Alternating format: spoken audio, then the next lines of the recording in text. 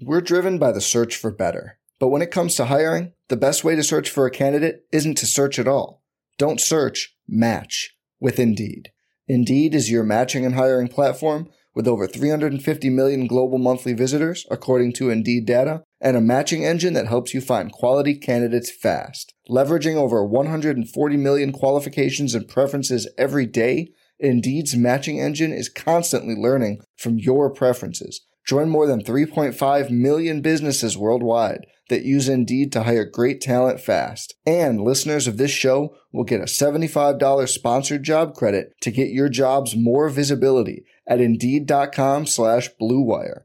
Just go to Indeed.com/Blue Wire right now and support our show by saying you heard about Indeed on this podcast.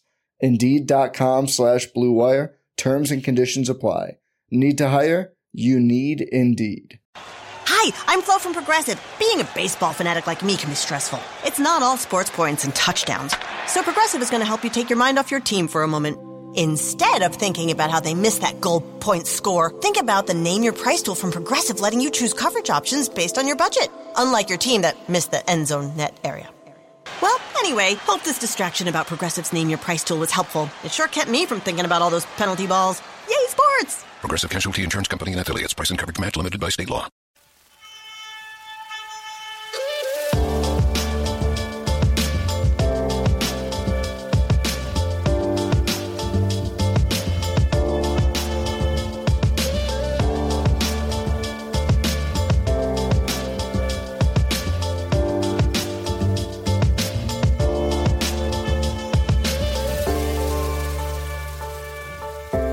Hello Bulls fans and welcome to another episode of BullsHQ. Thank you again for joining me this week. With me today to talk everything Chicago Bulls, including Wendell Carter's dominance in Summer League, is my lone Danish friend, Mr. Morten Jensen. Morten, how you doing, man? I'm doing well, Mark. Thank you for having me. And also, kudos on doing that intro in one take. Thank you. I always nail them on my first go, so I appreciate that.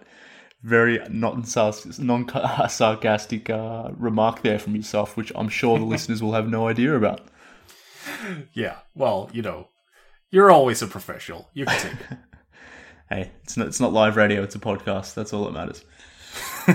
But beyond that, look, I wanted to talk Summer League, obviously. I've been watching, obviously, the first 4 games of Summer League of the Bulls have been playing, and I was so hyped up to the first Cavs game that I was going to decide that I was going to just jump online, record a solo podcast because I was that, I guess, energized and that hyped after what I saw from Wendell Carter after one game. But then I sort of talked myself off it, thinking maybe this is just one game, maybe, you know, he randomly was just blocking 5 shots. We're not going to expect that sort of level of defense or even that offensive performance as well. So maybe just cool it a bit, see what he does for, 2, 3, 4, 5, maybe even the rest of the Summer League games. But we've gone through 4 games now, and he's been pretty damn consistent. The skills are clearly there, and we have to remember that Summer League is a game or a tournament that's not really designed to, I guess, breed success for bigs. It's often these wings, the perimeter guys like Antonio Blakeney, who like to get up shots, like to take things off the bounce. Those are the guys that are typically rewarded in Summer League. And for Wendell Carter Jr., the Bulls center, to be doing this, given all that, I'm just super impressed right now. But look, I could go on for probably 4 hours as to what I love about Wendell Carter, but give me your initial takes on what you've seen from him in Summer League and why you're excited and why Bulls fans should be excited. Well, I've been excited about Carter for a while, so nothing he's doing right now is coming as a surprise to me. I think what he did at Duke, playing behind Marvin Bagley, he was just consistently overshadowed because Bagley is this pogo stick who just, went on all the highlight reels, got on Sports Center, and you put up all the huge raw numbers that people look at. But at the end of the day, there was Wendell Carter getting his, 13-9, like clockwork, doing the solid rotations defensively, blocking shot, boxing out, passing from the low post, the high post, even from outside the 3-point line. And now he's just doing it on a slightly higher scale and doing it without having this Bagley presence in front of him, which is really allowing him to be the main attraction. And to his credit, like, he's not shying away from it. He's proving once and for all that he is as good as advertised. The fact that he's blocking these shots, it's not coming out of nowhere. Like, I saw NBA.com on Twitter, we're like, oh, did you know he had this in him?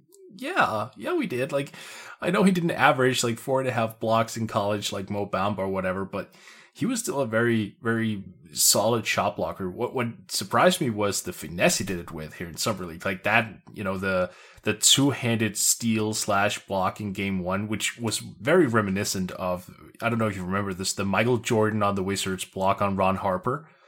Or not Ron Harper, sorry, on Ron Mercer. Jordan had one of those on Ron Mercer back in the day when he was with the Wizards, and it was very reminiscent of that.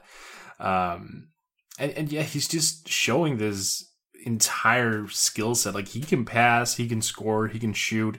The thing that's he had one play. He's had one play in Summer League so far where he just made me jump out of my seat. And you put that video up on Twitter as well, where he caught the offensive rebound. This was in game 1 against Cleveland. He caught the offensive rebound, like, in momentum, and stepped back outside the 3-point line in the corner and just nailed it. Like, that was not something I expected from him. That was something where he showed me, oh, okay, you can do a little bit more than we think, because he just created a 3-point shot off an offensive rebound that he caught right near the rim. It was, I mean, I'm playing that whole sequence back, and that's pretty special. It is, and that tweet that you mentioned or referenced from mine got a lot of play because it's just an insane play. One we probably didn't necessarily think Wendell Carter Jr. had in his game, and I guess plays like that to me is why I don't necessarily subscribe to the theory that Summer League is meaningless. Maybe from a grand career perspective, it may be, right. But in terms of seeing what these guys can do and just maybe not looking at their numbers, but looking at their ability and their skills, I think it's very telling. If you think back to last season's Summer League and who stood out there, it's no surprise that guys like Donovan Mitchell and Jason Tatum, for example, went on to have the seasons they did because they looked they looked so good playing in those games, but the way they did it as well, the feel that they had in those games, it was really telling. And I'm getting those vibes from Carter Jr. at the moment. It's not necessarily the numbers he's producing. He's obviously averaging 16 points and 8 rebounds a game, which, they're solid numbers. And as I said before, in a tournament not designed necessarily for big men, that's really damn good. But it's the things he's doing, the small things that he's doing. So obviously we've seen the shooting, which is huge for modern day big men. But he's obviously got the 3-point shot. He's definitely got the defense. We're seeing the blocks, but beyond that, probably more importantly, we're seeing him go up with verticality and really protecting that rim, which is awesome. But probably even more importantly, we've seen him stretch out towards the perimeter there and guard decent guards pretty effectively. Like, I'm not sure if it's going to be as seamless when he's guarding, someone like Steph Curry or James Harden or some of these elite type guards, but against your run-of-the-mill NBA perimeter players, then I think Carter Jr. at least has shown flashes that this lateral quickness issue that was sort of bandied about against him, it may be a slight overreaction. And so in that way, Summer League has been super telling for me, and that's why I'm impressed with Carter Jr. I agree. I mean, look, at the end of the day, Summer League, you don't look at the numbers. Like, yeah, sure, if you have great numbers, that's fine, but it doesn't go anywhere. It's not registered anywhere to your career statistics. It doesn't matter. What you look at in Summer League, that's the one area where you can just go all eye test. Like, everything is eye test. And so far, how many miscues have you counted from Wendell Carter in 4 games where you just went, oh no, that's horrible. That's really a problem going forward. My count, 0. Yeah, mine too. Like, when I watch him, I feel like I'm watching a 3 or 4 year player. Mm-hmm. The level of poise that he showed in that first Cavs game was just insane. And we're talking about a guy who's obviously playing in his first, I guess, professional game, if you want to call it that, even though he's not necessarily going against full-time professionals all the time.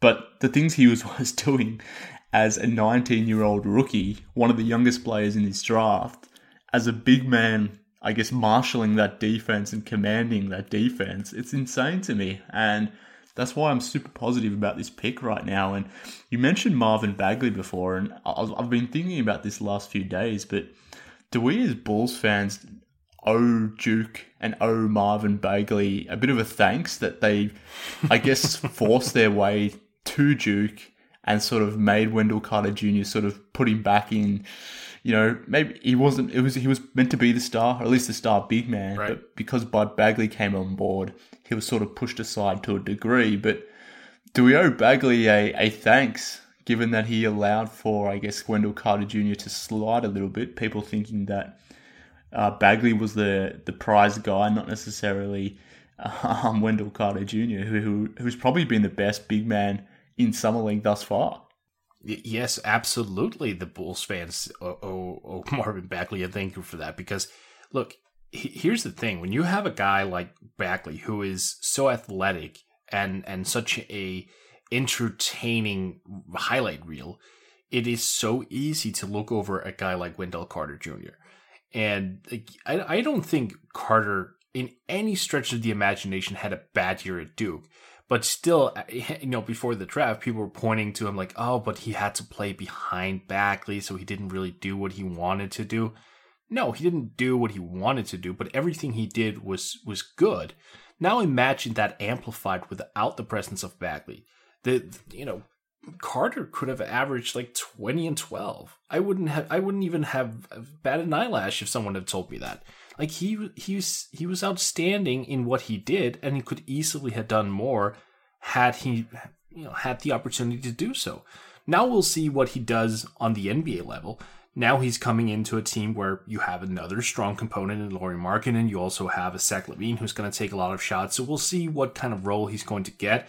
I don't anticipate him starting right off the bat. I have a feeling that's going to be Robin Lopez, so he'll be eased into this entire endeavor. But I have a feeling that he's going to be hard to keep off the floor, much like with Duke. Like, whenever they had issues, like, they brought Carter back in there to bring stability, and I have a feeling the Bulls were going to be the same way. And what's absolutely ridiculous to think about is this kid is 19. And in lieu of that, remember when people said, oh, he doesn't have the highest floor, the highest ceiling? Can you really say that about someone 19 who's this smart? Like, he'll find a way to improve in virtually every, category where he's already damn solid as it is. Like, this dude could be a megastar when everything is said and done. Yeah, I mean, I completely agree. And the things that have really got me excited about someone like Wendell Carter Jr. beyond his play on the court is what you hear from him after games or what you read in quotes. And the fact that the guy's talking about defense and setting screens and doing these little things that we've sort of already talked about, but he obviously does them instinctively on the court, but he's obviously thinking pretty clearly about them off the court as well. It's part of his DNA as a player. He's this defense-first guy, it would seem, and that's just his mentality. So in that sense, given that mentality, given that he's 19-year-old center, and the fact that he's so focused on team first, I don't know if he's going to be a big-time superstar or some sort of player that I guess fans gravitate towards. And maybe, again, this is where the Al Horford comparison really comes into play. But he seems like he's going to be one of those team all-stars, if that makes sense. Someone that casual fans maybe don't necessarily respect or overlook, whereas fans of whatever team someone like Wendell Carter Jr. is playing on, they recognize every single thing he brings and the value he brings. And I've already got that sense from him over 4 games, which is just nuts. Right.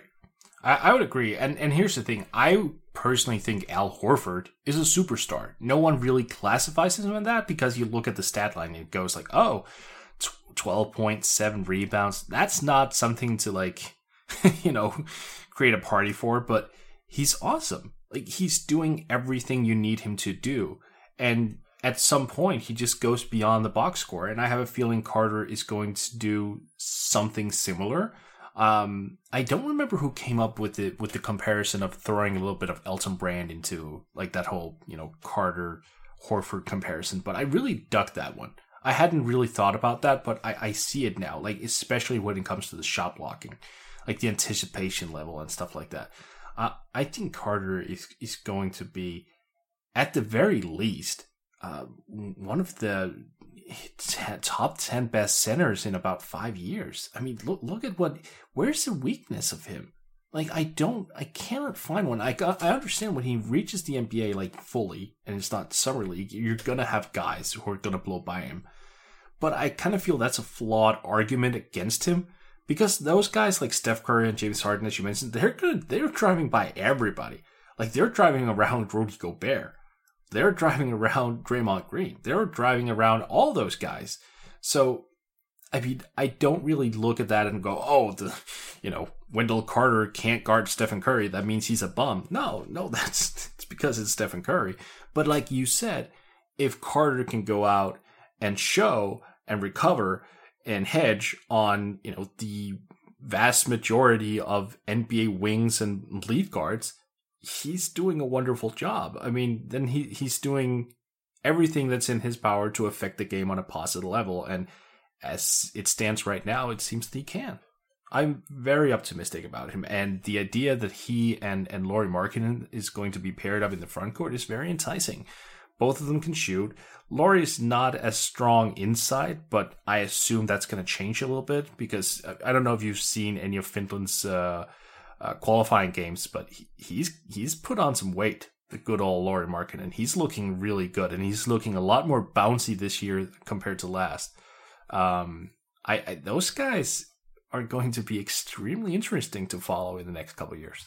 I have seen that Lowry's gotten a bit more jacked lately, which is kind of encouraging, and I know it's all in the arms, but I'd be very interested to see what he's been doing with his leg strength and his core strength, which is far more important than getting those buys jacked up. But I do like the progress I'm seeing. But it's interesting that you bring up Lowry, because I think there is a bit of a parallel between Lowry and Wendell Carter Jr. in the sense that both obviously were 7th picks overall, and it would appear both were being slept on as prospects. And one of the things that were undersold about both of them was their abilities as athletes.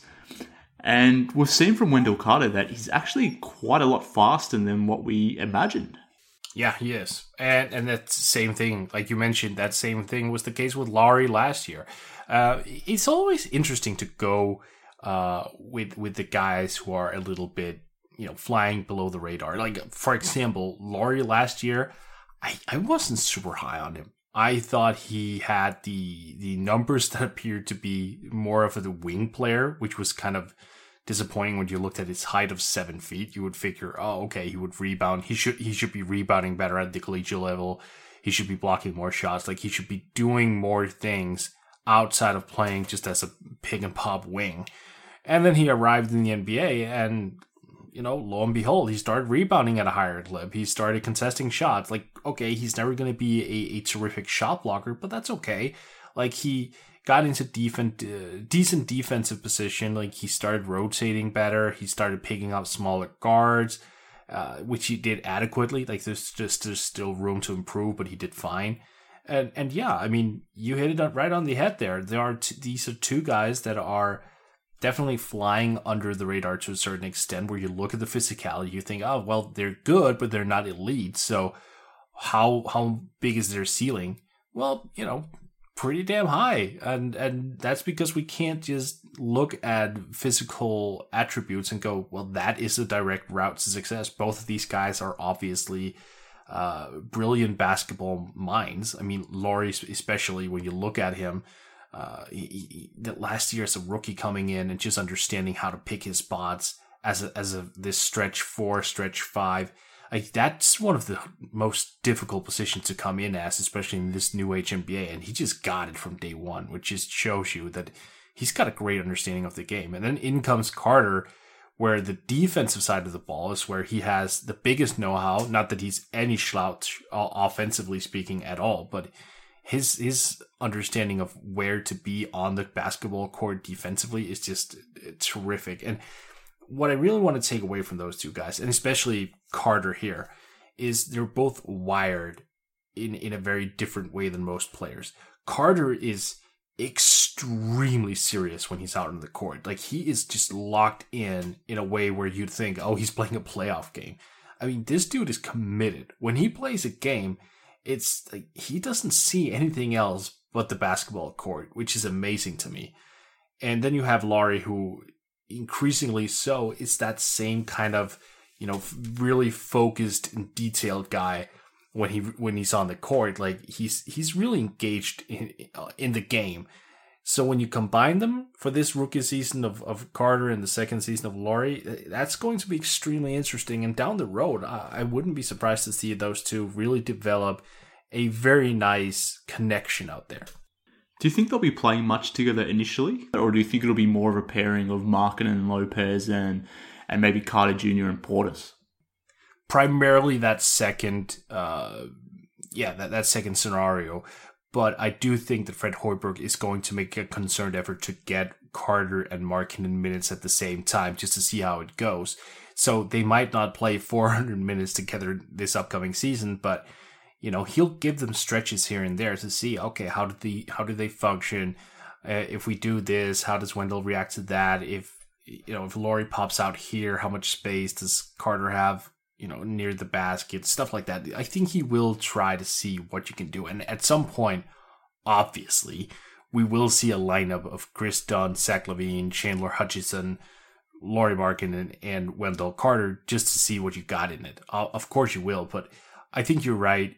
Carter's probably going to back up Lopez initially, and it's going to be Portis and Carter and Markkanen and Lopez. The thing is, though, Lopez is never a high minute player. He's not the type of guy who goes out there and plays 35 minutes. Like, I wouldn't be surprised to see him average around 25, which, leaves a lot of minutes available for Carter.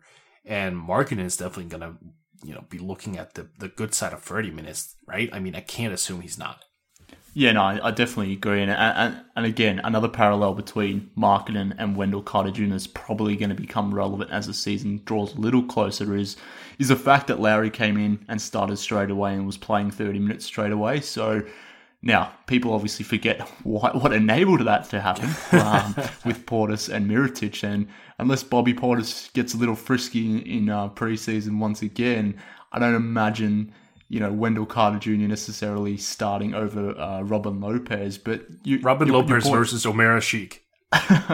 That'd be an interesting Goliath battle there. But what I do find interesting about that parallel or that expectation is I think there might be some disappointment as we get towards the regular season. Maybe Carter Jr. does start, but I'm not expecting it.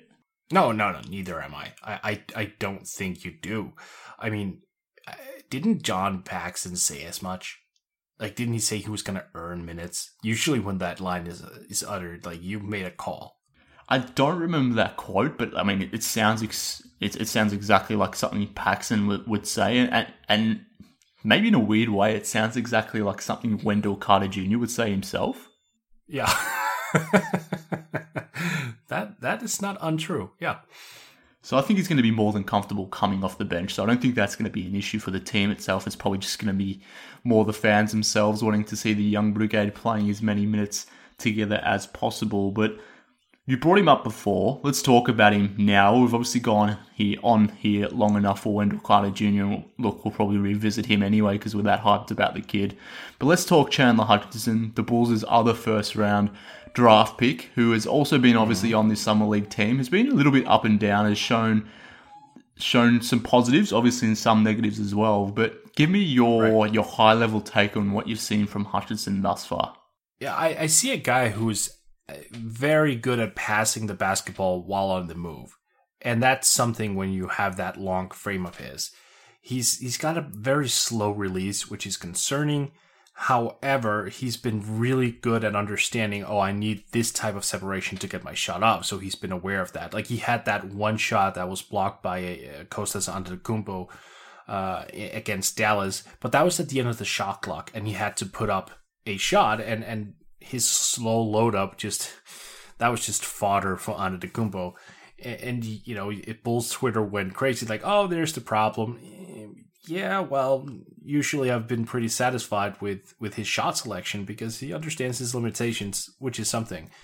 I think he gets into trouble a little bit when he starts to create off the bounce. He's just not comfortable yet in this setting. He was at Boise State and on the collegiate level, but so far he seems to not be able to create the same sort of separation or the same type of lift that he did in college. Like, you can sense that his opponents are a little bit bigger, a little bit more athletic, and a little bit cleverer than his college opponents, and it's taking him off the game just a little bit. Having said that, he's a fine rebounder.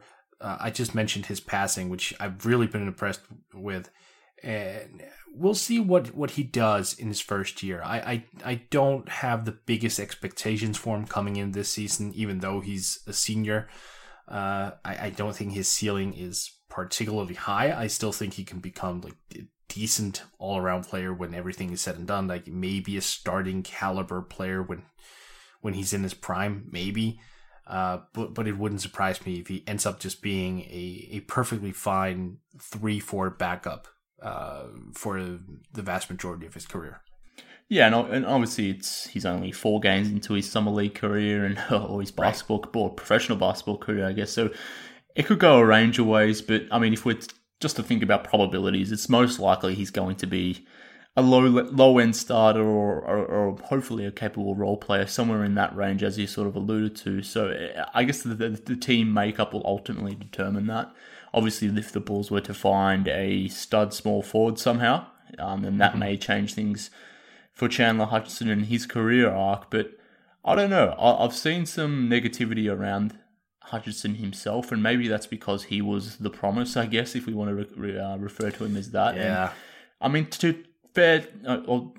be fair to him, he did have his best summer league game yesterday against the Dallas Mavericks. So he's coming off his best game, 16 points and 11 rebounds, I believe. So, and he got those 16 points predominantly on the 3-point shot. So I don't know, there are things to like about Hutchison. There are some concerns as well, but I guess if you reset your baseline and expect him to hopefully be that, capable utility player who can come in and do a various range of things, and the things that he does do well are things that I actually enjoy in a player as well. So maybe that's why I'm not one of those fans that are a bit negative in the way that I'm perceiving his game at the moment. What I've seen from him is that he's going to be probably one of the team's best passers straight away. And if you can pass the ball and you can create for others, then I'm immediately in on you as a player. And some of the passes he was making against the Atlanta Hawks, particularly in that first half, I made this note on Twitter, but these are the sorts of passes I was expecting from Luka Doncic and Trae Young. But here is Chandler Hutchison throwing passes off the bounce from the right-hand side of the court to the left, doing so as he's moving and creating 3-point opportunities. And obviously we were talking about Larry Markin and Wendell Carter Jr. before, but if you think about a situation where the Bulls have inverted their offense and you got Markin sort of on the weak side there and maybe Carter Jr. popping out high and someone like Chandler Hutchison working off a screen from one of those guys, and they're sort of flaring out to the 3-point line, and then you've got maybe Zach LaVine out there too. All of a sudden, you got this secondary playmaker out there on the court, along with Chris Dunn, who can hopefully find these shooters for good-looking 3-point shots. So, from a passing perspective, I've really, really enjoyed what I've seen from Hutchison. I would agree. I mean, look, I'm not one of those guys who are overly negative. I get the whole narrative that because he was promised, that leaves a pretty sour taste in everyone's mouths and whatnot. But what's important to remember here, that's not Chandler Hutchison's fault. Like, obviously, if someone promises him, like, we'll take you at 22, you take it. Like, what's he supposed to say? Oh, no, thank you. I'm not that good. Like, no, that's just not a viable option. And to his credit, I don't think that would be true if he said he wasn't as good. Like, at 22, this is so far, it's been fine production. His rebounding has been good. He's been taking the ball off the rim and just started like to run with it immediately and setting, the offense up and really putting the defense on its heels, which I find very encouraging. There are just some limitations from an offensive perspective where in terms of the half-court setting, or I shouldn't say offense. I should say just scoring wise. I don't think he'll be able to really translate that 20-point average that he had at Boise into the NBA. But the passing that we did not see to the same extent at Boise is really encouraging. The rebounding is as advertised. If he can just find a way, as you mentioned, to become this secondary playmaker and maybe find a way to use that to his advantage to also get to the free throw line a little bit, he'll be fine. Then he'll do what he's asked to do, and that's going to be good. And if nothing else, I expect him to become a really decent trade prospect. I mean, when you are trying to build a team in a couple of years. Yeah, I mean that's an interesting angle that may sort of come to fruition at some point. But he definitely can't create his offense off the bounce in terms of going up for a jump shot mid range or anything of that nature. I don't think he just has that fluidity in his game at the moment, and even just his catch and shoot jumpers. It's probably a little bit too slow at the moment, but hopefully that's something Fred Hoiberg can work with him. Because at the moment, it just seems like that corner 3-point shot is one he's got sort of knocked down at the moment. But beyond that, he probably can't create a 3-point shot outside of that. But, I mean, if he can get his 3-point shot together, and we've already talked about his good passing and the fact that he's a really good rebounder, and his defense too, whilst not great, it hasn't necessarily been bad. If you can put all that together and become a decent defensive player and on offense be a guy that can knock down threes whilst also being a bit-time secondary creator, plus the rebounding, that's a really good role player. And I think people would be concerned with the fact that you're sort of limiting him to role player status now. But if you think about the 22nd overall pick, that's typically what those types of players end up being. So yeah, that's fine. Yeah, exactly. That's not bad at all. By the way, I haven't mentioned this on Twitter yet because I have a feeling people would laugh at me. But you know how certain NBA players look at previous NBA players and go, "Oh, I should model my game after that guy. I should try to look at as much tape as I can get my hands on about that guy or from that guy." I think Hutchison would benefit greatly from looking at Antoine Jamerson. I think the frame works. Like they've got similar body types. Like Antoine Jamerson, like Antoine wasn't really that fluid. Like he was mostly like a spot up jump shooter. So when he did create, it was in the mid range area in the low post actually, and then he would fade away. But I think he had the same sort of issues as Hutchison in the fact that he wasn't as fluid when in regards to creating his own jump shot. Like he was fluid when attacking the basket, and he was on a completely different level than Hutchison was at that point.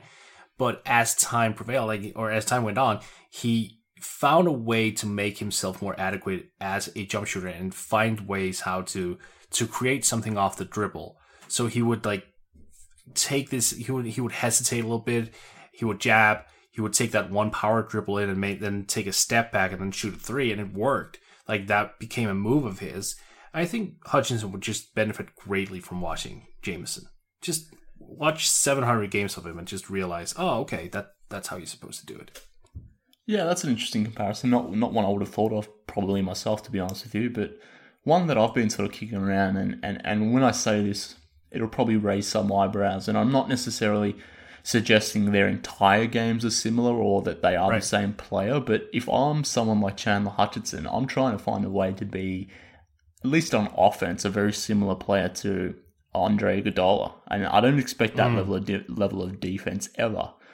But we've talked about his ability to be a passer. And when you think about it, there's not a lot of players in the NBA who are small forwards who can run a competent offense. And that's exactly what Hutchison was sort of signaling there in that Atlanta Hawks game when he had 7 first-half assists. He was really the point guard of that offense. And he was doing so as a small forward / power forward. So in that sense, I see a lot of Iggy in his game, or maybe I'm being a little delusional and hoping that's what I see in his game, but I think if he can sort of take after him offensively and be that secondary offensive creator, whilst maybe making some of the improvements in catch and shoot scenarios that Andre Iguodala made in his game over time, then that's interesting as well. And then when you factor in the rebounding, I kind of like that comparison, but I guess where it falls off is the defense, where we're never going to expect someone like Hutchison to be that level of a defender. But I don't know. I think he can still be a productive player. And whilst my guy was Josh Okogie, he was obviously taken 2 slots before, so I can't be too mad at the Bulls for not necessarily going with my guy on that instance. I'm kind of okay with the Hutchison pick right now. There's some concerns about his own offense. He definitely can't score inside. He needs to put on some muscle. He's probably too slight to be driving into the lane and actually finishing towards the basket. He just isn't broad enough. The strength in his shoulders aren't there to be able to do it. But I don't know. I'm feeling good about the pick, and I think he'll be an interesting player to sort of have around. And a player that the Bulls don't really have on the roster. He's a legitimate 6'7" guy. I won't call him super athletic, but he's clearly athletic enough to play in this league. He's definitely no Denzel Valentine, that's for sure. Yeah, this guy can dunk. Exactly. He can definitely dunk. But where do you sort of see him sort of fitting into the rotation? I mentioned Valentine there. We don't know what's happening with Nwaba. Justin Holiday will be back this season and probably going to be the starter from day one, similar to what I sort of suggested there with Robin Lopez. Right. But do you think Hutchison will straight away fall into that backup small forward position? I hope so. Look, I don't think there are any great benefits to playing veterans a ton of minutes. I mean, if anything, if Justin Holiday is going to start, at least limit his minutes to play like 24 minutes a game. I mean, I don't see the benefit of just having Hutchison and to some extent Valentine, sit there and get splinters up their ass just because you got to feed the vet. So I hope that Hutchison and we know that he's going to play. We know that he's going to play some 4 as well. I hope that he's going to get primary small forward backup role, and then I hope he's going to be the third power forward on the team, so he'll get minutes at both slots. And yeah, I don't know how I feel about Denzel moving down to the 2, but I think he could play minutes there. I don't think he's quick enough to really guard 2 guards, but it's what are the Bulls really trying to do at this point? Win games?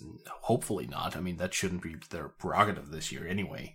So my hope is that he gets minutes. If you're younger than 25, get minutes, really. Yeah, I agree. And something working in his favor is the fact that we've talked about his passing ability before, but you mentioned before the potential lineup of Dunn, LaVine in the backcourt, Carter Jr. and Markkanen in the front court. If you think about those 4 players, besides maybe Dunn, there's not a whole lot of playmaking there. Lowry and Wendell Carter Jr. have good passing abilities as big men, but you can't necessarily expect them to create offense for those around them, at least not yet. Mm-hmm. So when you think about that and the fact that LaVine, who is a player we'll talk about a little bit later on, he's not necessarily a gifted playmaker for others himself either, at least at this point. I think that's where there's some scope here for Hutchison to really be part of the rotation as that secondary creator, particularly when Dunn doesn't have the ball in his hands, and the ball skips over to the other side of the floor, and there's maybe 7 seconds left on the clock. Someone needs to create there, and who would you rather have the ball in your hands in that instance? Would you rather have it in the ball in Wendell Carter Jr.'s hands? Hopefully he can create a score, but maybe you're putting too much pressure on him. Or do you give it to a wing like Hutchison who can create something off the bounce for someone else, maybe a good-looking jump shot? And that's where I think there is a little bit of scope here for him to be in the rotation, because if you think about Holiday, he's not really much of a passer either. Denzel Valentine, I guess, is, but his negative on defense may force him to be out of the rotation at some times, or at least off the court. And David Nwaba, again, he's not necessarily a creator. So this team itself, whilst I like a lot of players on it, there's not many natural playmakers or passers. So I think that's where Hutchison's really going to be a nice fit for this Bulls team. I agree. I will say this. I'm not a fan of Denzel Valentine primarily because of the lack of defense, but I do think it's hard to overlook a guy who averaged almost 8 assists per game in his final college season. It does take a certain level of talent to be able to do that. And to his credit, he did become a better passer last year, even on a per-minute basis. His assist percentage went up as well, as did his rebounding. So I think there is a world wherein Valentine is going to be given that shot to come in and be a type of playmaker who can take possessions off of LaVine and Chris Dunn if they don't get the job done. But like, let's assume for a second that happens and Valentine comes in and he's struggling as well. He just can't stay on the floor. He's getting murdered defensively. Just having that ability to pick one, like you just go to the bench and pick out at Chandler Hutchison, who could come in and sort of mimic those plays and become a stable passer and find the corner shooters in the corner, find the rolling big man or whatever. That is such a luxury to have. And I know that he's going to be a work in progress. That's fine. Again, like I said before, the Bulls shouldn't be hoping to win games, but it's a tremendous luxury to have this sort of guy who can come in and do these type of things.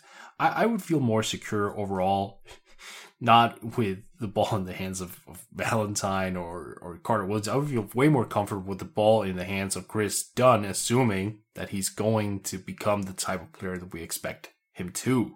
I was very positive about his defensive play. I was not as positive about his playmaking and scoring, even though both areas took a step up. But that's the next level for Dunn, right? I mean, he has to be this stable guy coming in the point guard slot. I mean, he has to be. If we're sitting here at this point talking about, the ball should move through the hands of Wendell Carter more, or Chandler Hutchison, or Denzel Valentine, like, that means you have a problem at point guard, if that's the discussion we're having.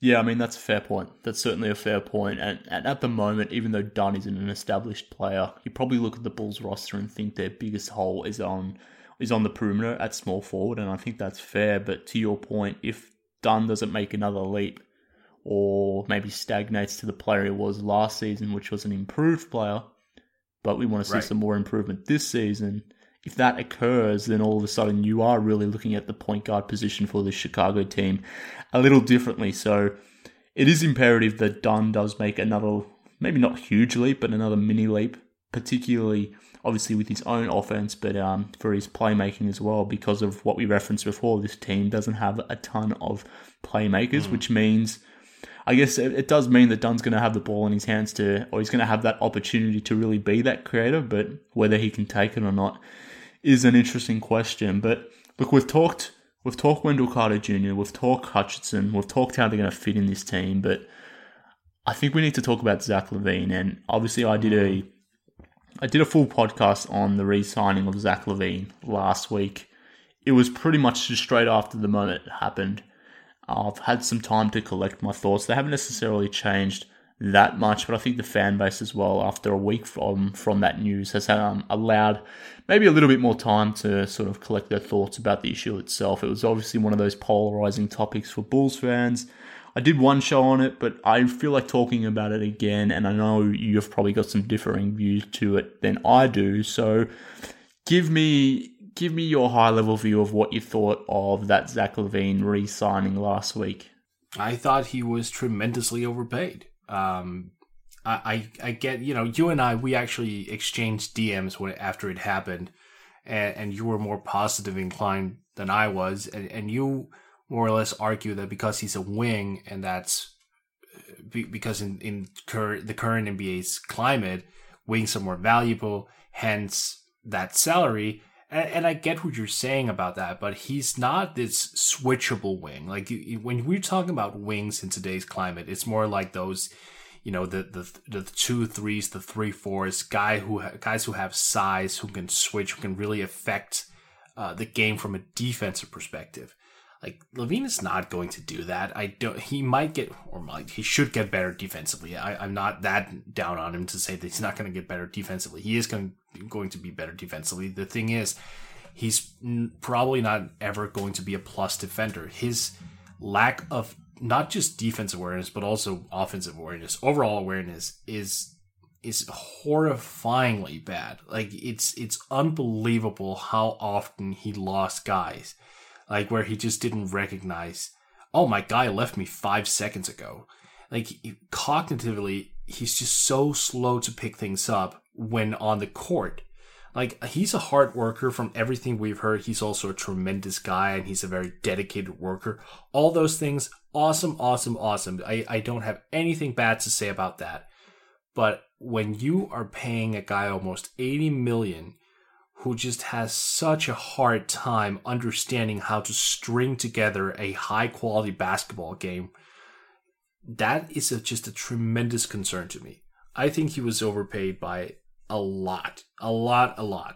And but you know, I kind of settled in with the fact that he got that money because, look, the Bulls more or less, you know, teased it whenever they made the Butler trade. So whatever, we all knew it was coming. The problem I have, Mark, is that during the time where the Bulls were, deciding to pick up his option or matching the offer sheet, they had a lot more money to be able to take contracts on, back contracts on to, squeeze out additional draft picks or assets or whatever. And they didn't do that. So when they matched the offer sheet, LaVine was automatically signed, and the Bulls lost $10.5 million of additional absorbing money. And I don't think the Bulls are in a position where they can be picky about these things. I think they are still in a situation where they need to acquire as much talent or as many future assets as possible. And it seems to me that they're not doing that. And that's what I was really disappointed of. That was just their inactivity during the whole LaVine thing. Like, they must have prepared, knowing full well that he could have gotten an offer sheet somewhere, and then saying, oh, okay, so we have this trade lined up for when that happens, whatever he makes, then we can get this under the cap, and we can take on this guy, we can get a draft pick, maybe 2, whatever, it's going to be fine, we're not going anywhere anyway. And then we re-sign LaVine using his bird rights, so we can go over the cap. It's no problem, we're not going to be near the tax anyway. And no, it didn't happen. And I'm just at a loss for why. And that's disappointing to me. Okay, so whilst I don't disagree with you in terms of the premise, right? I'm not sure if I could be totally against the Bulls in this instance, because obviously to take on a bad contract of sorts, it takes 2 to tango. So right. Whilst I definitely agree that it would have been nice for the Bulls to, in that 48-hour window, to take on a bad contract of sorts, that assumes that there was a bad contract there waiting to be had and to be absorbed into cap space, and the transaction was just sitting there waiting to go or potentially waiting to go. And we don't know that. So I guess that's why it's difficult for me to be holding that against the Bulls right now, because, if I'm thinking about potential salary dumps, do we know that the Denver Nuggets wanted to trade Kenneth Faried into the Bulls' space? No. We don't. But we do know. We know Melo was available.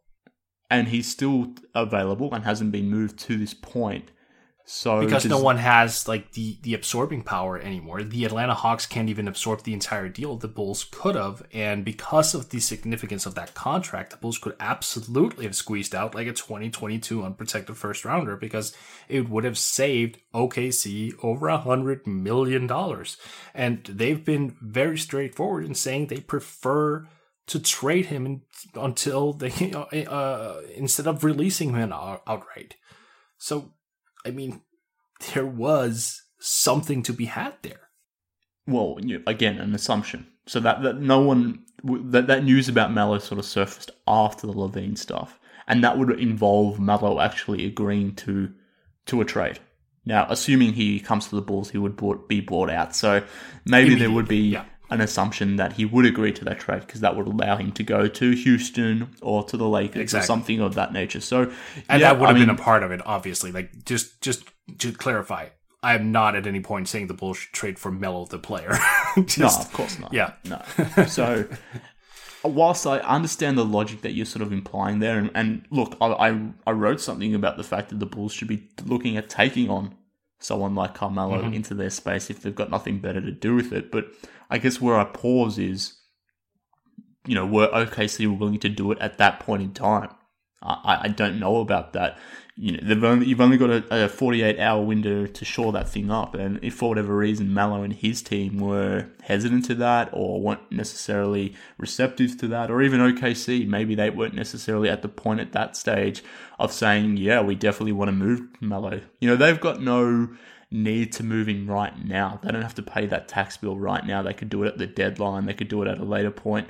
And you can still take back Melo by sending back someone like Amir Ashik's contract sort of thing. So you don't have to absorb him straight into space.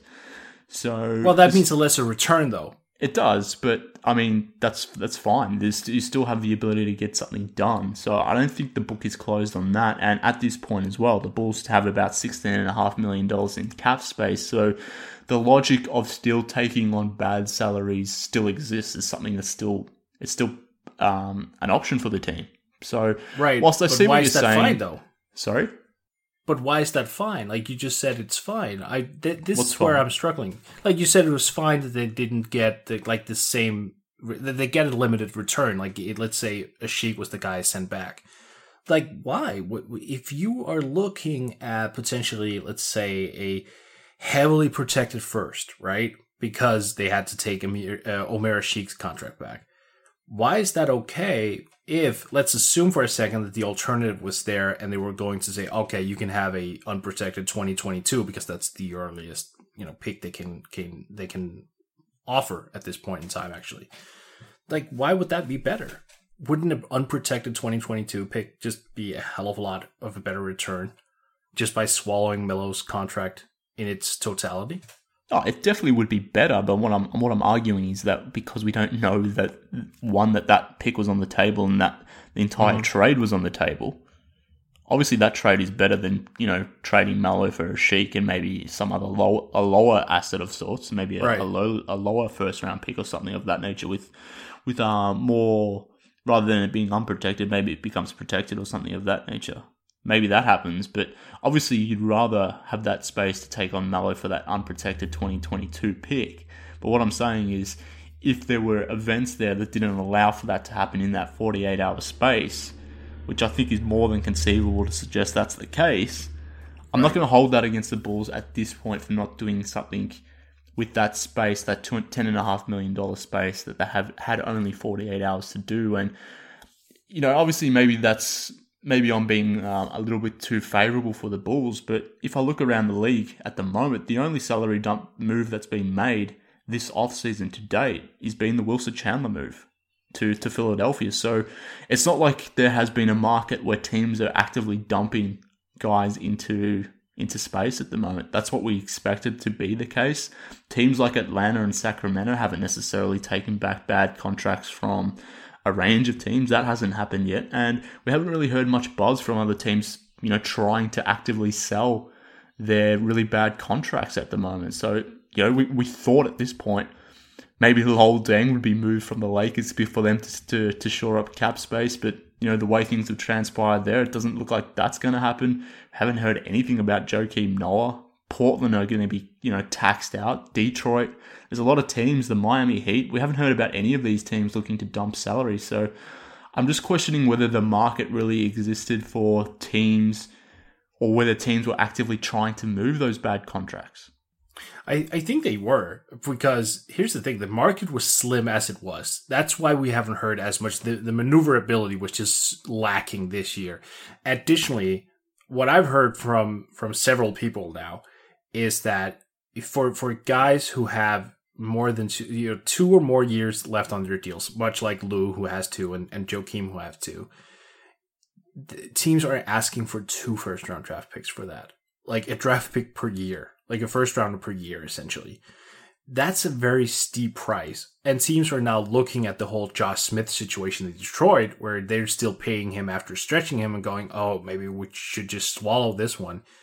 But at the end of the day, if you're the Lakers and, you're getting traction on a Kawhi trade, like, you would probably end up sacrificing those picks if it means Kawhi coming in. There are just so many factors going into it. And also, you mentioned the Kings. The Kings, I am absolutely sure the Kings have been offered a salary dump trade, but you saw what they did with their cap space. Like, they offered it to Zach LaVine. So that means they're in a different state of mind. They're actually trying to get better. They're trying to spend their money in a way that makes them better on the court.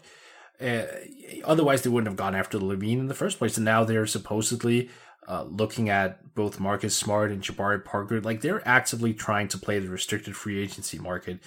Not sure how effective that's going to be. And I wouldn't be surprised one bit if they strike out on Jabari, on Marcus Smart, and even if they find someone else to go for, like Rodney Hood or whatever.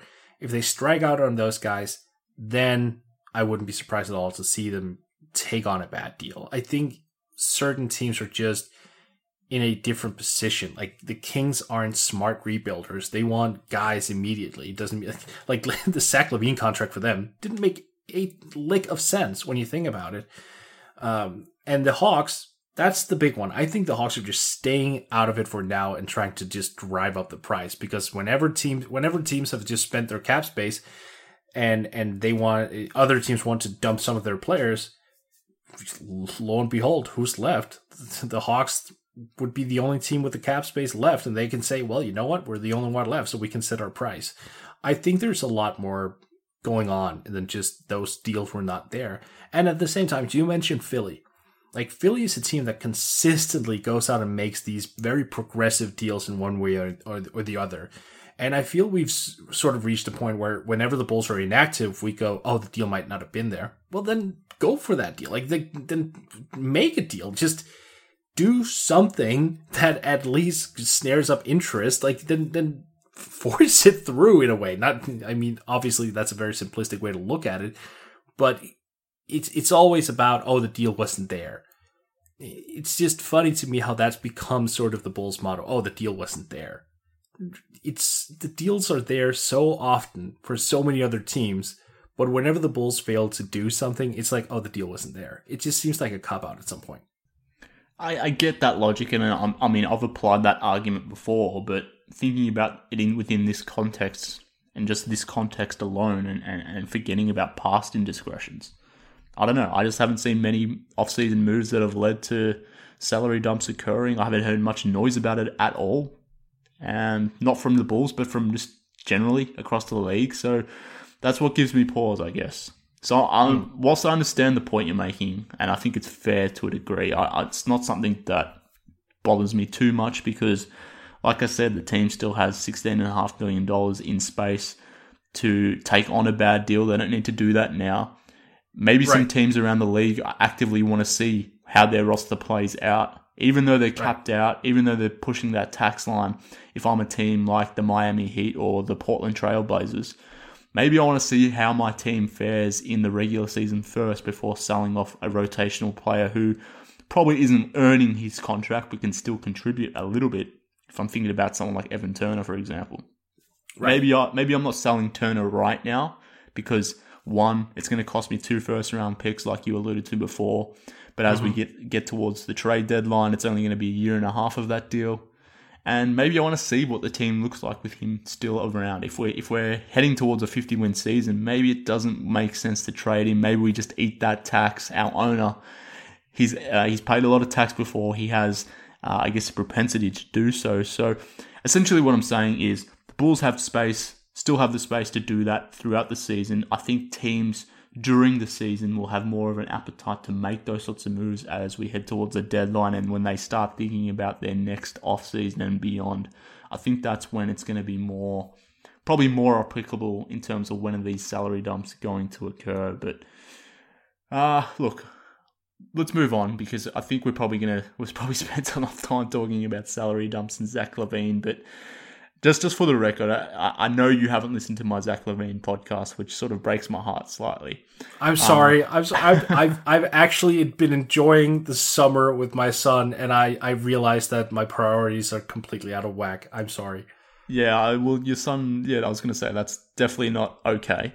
But just for the record, whilst I'm, I guess, sounding like I'm defending the Bulls here to an extent, and I guess I am to an extent. To me, I graded the deal a C. So I don't think it's a win. I don't think it's as big a loss as some are making it out to be. I think it's a wait-and-see moment.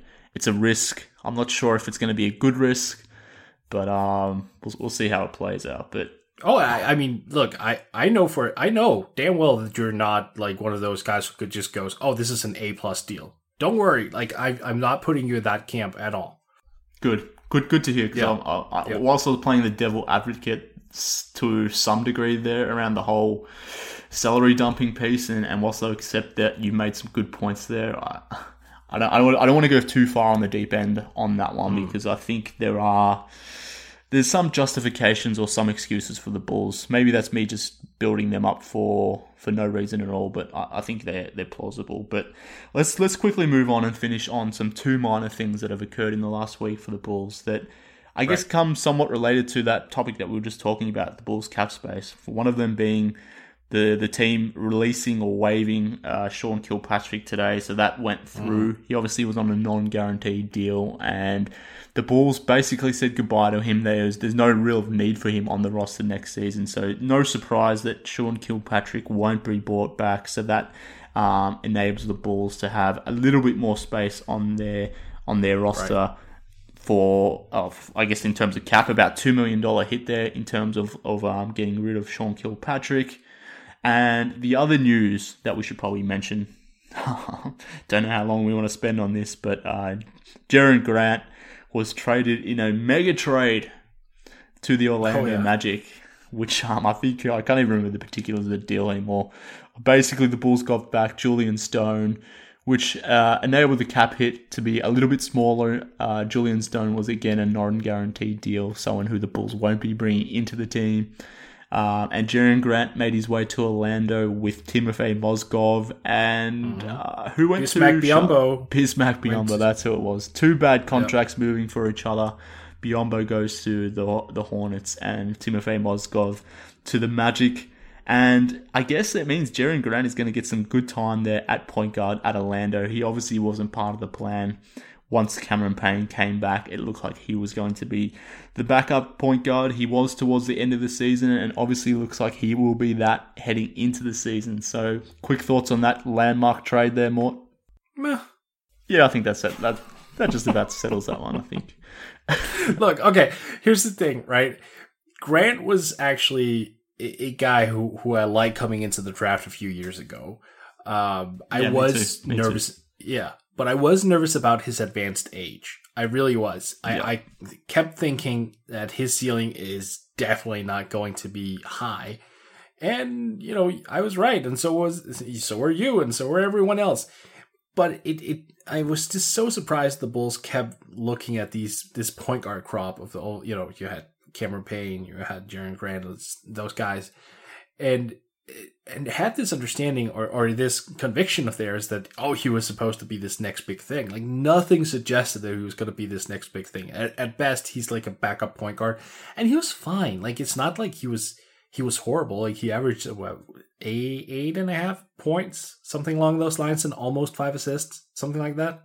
Yeah, something like that. I don't know. Yeah, something like that. It was okay. For a backup, he's fine. I just always wonder what his career would have looked like if you had slid him into a 2-guard position, like just playing off the ball consistently and really, really just work with him on his catch and shoot game. I think that he could have been a lot more than what he ended up as. And now, given his age, I'm not inclined to believe that he's going to turn it around. So it's not a huge loss for the Bulls. And but having said that, I think he's a good kid. So I hope he finds a role in Orlando. Yeah, and I think he's going to probably be in the right situation there in the sense that he'll probably be the backup point guard. I'm assuming, again, former Bull of another Bull point guard, DJ Augustine. I'm assuming he'll be the starting point guard. And in that sense, it probably makes sense because Jerian, he was always a backup point guard. And I sort of defended him in a sense because I felt sorry for him because he was being cast into a role that he was never going to succeed in. And when you think about that, or at least assume that, I kind of empathize towards the guy, I guess, or have empathy for him, because he was never going to succeed here in Chicago as that starting point guard. Obviously, he was starting initially last season because Chris Dunn was injured, but I don't know. When you sort of play around with a guy's career like that, it's not surprising to me that it didn't necessarily work in Chicago. Obviously, he went to the bench, then he went back to the third string, and then there was times when he came back to being the backup. And, when Jimmy Butler and Dwayne Wade were around, he was more off the ball playing, whilst technically the point guard, he was playing off the ball and played really well in those scenarios. Yeah. So I think there's still a player with him. To your point, though, he will be 26 once the season starts, entering the final year, obviously rookie deal. So there's probably not a lot more potential left in a player like Grant, but look, like you said, I'm hoping he gets it together somewhat and can carve out a decent backup career, be it as a point guard or just a guard in general. I think he can still contribute, but it won't be in Chicago. And it's an interesting one because we've gone from a scenario where the Bulls had, we're carrying 4, 5, sometimes even 6 point guards on the roster. And right at the moment, they really only have 3, I think. So I wonder what they're going to be doing with point guard. They've obviously got Dunn,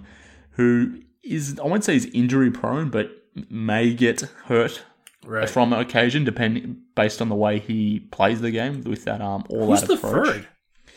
Well, at the moment it's Archie Diacono, but no, come on, no. Well, that's what I'm saying. They don't have a lot of point guards. They have 2 point guards. Well, I won't let you slander my guy Archie Diacono like that, but obviously the other point guard is Cameron Payne, who he himself is often injured too. So I wonder if they pick up another point guard here in free agency. But it's just, look, we had to mention that because obviously it's somewhat of news, but more, we've probably gone on long enough now. I just wanted to do a podcast about Wendell Carter Jr. And it made sense to do it with you, given that you were on the Wendell Carter train months before most people. I know you certainly convinced me about him and his potential. You got that right. He's going to be a damn good player, and I'm very excited about Wendell Carter Jr. So thanks for coming on, mate. And before you sort of jet off here, tell the people where they can follow you online and where they can sort of catch your work. Well, you can find me on Twitter at MSJNBA, and you can find me on the NBA podcast, where I am co-hosting with Brian Toporek. I also write for Give Me Sports, the NBA section, led by Mark Deeks. And yeah, that's about it. I also, if you're keen on reading Danish content, I have a Danish Patreon where you can sign up. I'm not sure how much you'll benefit from that if you don't speak Danish, but like if you're keen, you're more than welcome, obviously. Yeah, well, maybe I can try learning Danish. Who knows? Oh, that's a good little side plot there. Like for additional $1 a month, I'll teach you Danish. Yeah, why not? I was just saying that, but maybe. Maybe. Who knows? That's a good one. Yeah. I look forward to you inviting me back so we can talk about Antonio Blakeney, by the way. We didn't get around to that one this time.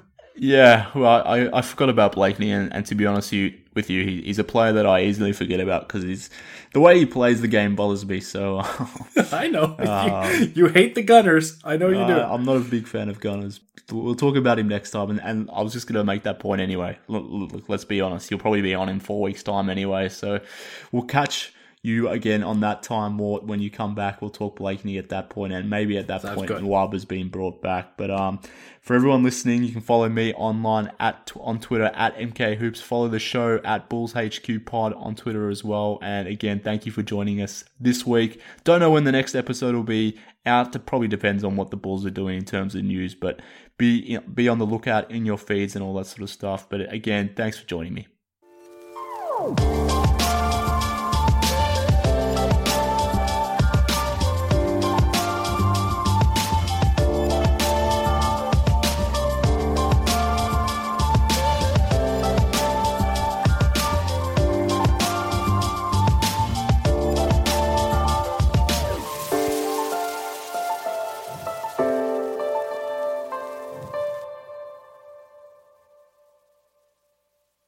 I'm Amira Rose Davis, historian and co-host of the sports podcast Burn It All Down.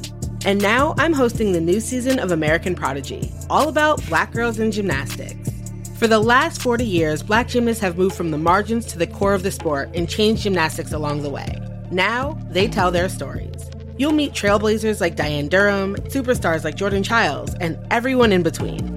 Listen to American Prodigies on Apple Podcasts, Spotify, Stitcher, or wherever you get your podcasts. The first taste of rare bourbon you finally got your hands on.